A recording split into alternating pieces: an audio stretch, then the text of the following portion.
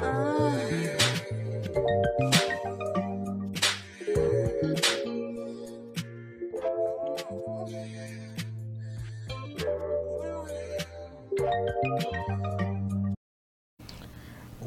to Unconventional Ways, a Kinky Podcast. I'm your host, Vibranium, and today we're being joined by the lovely Roulette. We're going to be talking about pet play. So, what is pet play and how does it work? So, pet play is when an individual acts out an animal during BDSM. Sometimes, majority of the time it's sexual, sometimes it could be non-sexual, but they act out that role. Okay. And can you tell us the difference between pet play and furries? So furries, majority of the time is non-sexual. That's the first thing. But there are some sexual furries. Also, a furry is when you dress up like a pet, either mascot, costume, whatever the case may be, but you still have human characteristics. Versus pet play is when you dress up as an animal and you act out that animal. Okay. And pet play is mostly sexual. Okay. And what type of pet do you identify as within the lifestyle? I identify as a fox. Okay. What made you choose a fox, and can you tell us about your fox personality when you take on that role? So I chose a fox because the ideas of pets, most people are dogs, cats, ponies, and none of those qualifications fit with me. I feel like I was kind of on the dog level, but kind of untamed. So that pushed me more to the fox level when I started. Okay. What was the second part of your question? Tell us about your fox's personality. So I think my fox personality is multiple personalities, but the majority of the time I'm mostly relaxed, playful, can be a little bit of a trickster, and I just like to have fun. Okay.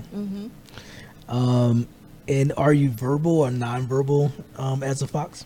So most of the time, especially if I'm in that headspace of pet play, and if I'm in the middle of a scene, I'm nonverbal. And I actually enjoy being nonverbal, probably more times than verbal. Why do you like nonverbal over verbal? So the fact of having a handler, that takes away a lot of stress of having to make decisions, having to communicate, having to make, like, all of that is gone. By being nonverbal, I could just be me and do whatever I want. I don't have to worry about entertaining or, like I said, making decisions or anything like that. I could just be me. Okay. So how long did it take you to feel comfortable and confident in being a fox, especially as a Black woman within this lifestyle? So let's see. I started this lifestyle, I think, 2015, and it has been a while. I would say it took about at least a few years to be comfortable and out in the open with this lifestyle. I think, especially as being a Black woman, because we see that this lifestyle is mostly filled with other people, and there's always the idea of judgment within this lifestyle, but once you get to the point of I'm going to be me unapologetically, right, it was just second nature from there. Okay. What are some of your favorite pet play activities as a fox? It would have to be horse playing, wrestling. That is probably one of my favorite activities. The second will probably be pranks. I like pranks. Yeah, you do like pranks. I enjoy it. It's fun for everyone, especially for me. Okay. How's it fun for everyone when you're pranking them? Because it's all in good spirit, and the idea that whoever I'm playing the prank on is going to try to get the one up, but it won't happen. Okay. So you be ready for that payback, huh? I try. Okay. So you're dressed up all lovely today in your pet gear. So can you tell us how do you wear your pet gear, your fox gear in public without raising too much suspicion or have people question? Because I know we've been out and you've had like your ears on and people have commented on those. But today you have on your paws, you have your collar, you have your mask on as well as your ears. So have you gone out like this in public, or is this when you turn into your fox and you're around people that you're comfortable with, or versus what do you feel comfortable with wearing in public to still have that persona or feel like you're still able to be that fox? So when I'm in vanilla spaces, I don't usually do the gloves, but I definitely do my ears. Okay. And certain places I'll wear my collar. I'm comfortable enough to do that because I've gotten over the fact of what other people think. So the mask, I really don't even wear my mask majority of the time during pet play events anyways. But I definitely stick with the ears because most people just see it as an accessory. They don't think, oh, this is what she's doing. Right. My collar is cute, so I'm gonna wear it. I don't care if it is a very lovely collar. Yeah, I just don't really worry about other people's comfortability. Right. So you're doing this for you, and they just got to deal with it at this point. Exactly. And I love that. So there are people who are getting into pet play, but they don't have handlers or owners. What's some advice you have for them on how to kind of get more into pet play, how to kind of get comfortable with it, as well as going about looking for a handler or owner and vetting that person to take on that role? So I think the first step should be taking the quiz and seeing what kind of pet you identify as if you don't already know.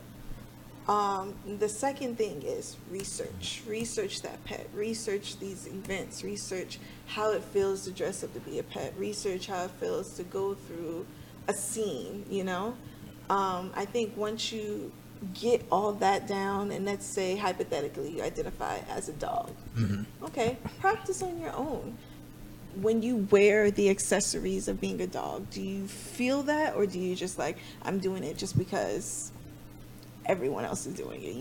You should feel it honestly, right, in whatever animal you choose to be.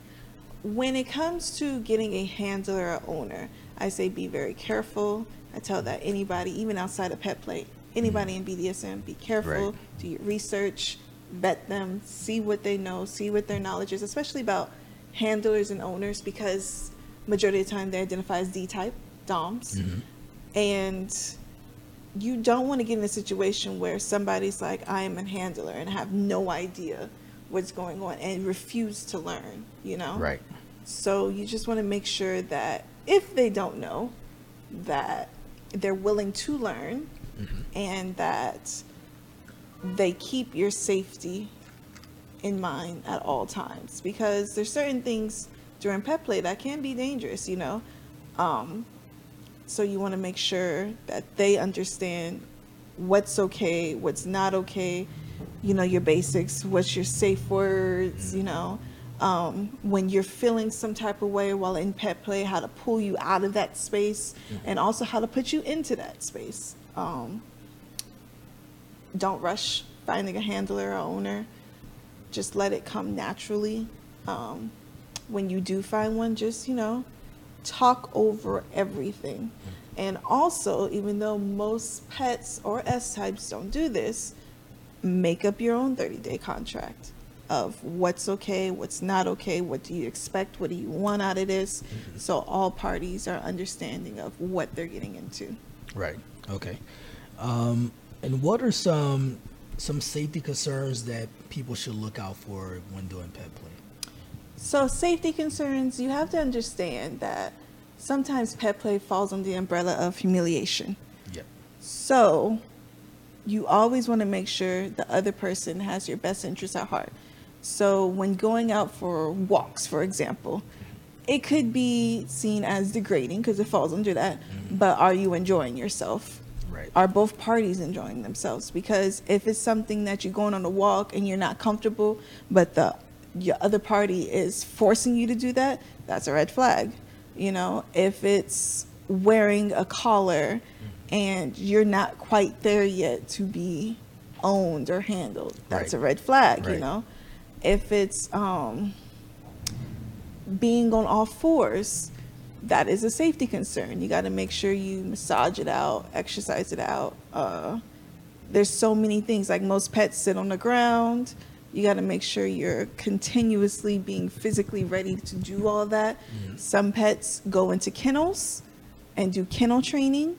And if it's not something you can physically do, that's a safety concern, especially with trust. If I'm being practiced kennel training and if I don't feel like my handler is trustworthy and I'm being locked in this kennel for whatever amount of time, that needs to be talked about. The time frame, what is my safe word, how long I could be in there, if I'm even comfortable with this. So there's a lot of things. So you mentioned getting into getting into that mindset and coming out of it. What's your method of getting into pet play headspace and then coming out of the headspace? So usually, as soon as I put on some type of gear, I start to get into that headspace of pet play, especially when it comes to my ears or my collar. Okay. So if I need a little bit more of a boost getting into that, it could rely on my handler to hopefully push me into that space. Okay. Now, once I'm in that space and it's time for me to get out of that space, especially if I'm incoherent, then that comes on the handler's responsibility of, I'm in a safe space, the scene is over. What do I need to help me come back to being a human? You know what I'm saying? Yeah. Like, do I need aftercare to help bring me out of that space safely, calmly, and not just jerking me out of it, Right. So there's different ways to do that. It could be, like, my aftercare, for example, could be cuddles, chocolate. It could just be having a conversation of how I enjoyed that, what needs to be worked on, whatever the case may be. There's so much. Yeah. It's a lot. It but is. It's something that people have to think about, because it's not something you can do just overnight or expect that it's going to go perfect. What are some myths that you would like to dispel about pet play? Because people have all kind of people have different thoughts and stigmas towards people who are within BDSM and kink, and they may have even more different stigmas or myths about pet play. What are some things that you would probably like to clear up or just kind of dispel? So, even though being a pet is being under the S-type category, the submissive category, you always still have a voice. Yes. I can't stand when you meet a D-type and they shut out their submissive's voice. At the end of the day, if the submissive doesn't want to do this or that, that's the end of question, end of discussion, whatever the case may be. Also, pet play shouldn't be seen as like the lowest of everything. It's really fun. It's different. It's exciting. It's eccentric. It brings more of the primal energy out of you, which is a whole nother topic. But it's thrilling. You don't have to look at it as, I have to sit here and be at my dom side all day, every day, 24/7. You know what I'm saying? And it's all about his or her wishes. Right. No, it's everyone's wishes. What do they all plan to get out of this?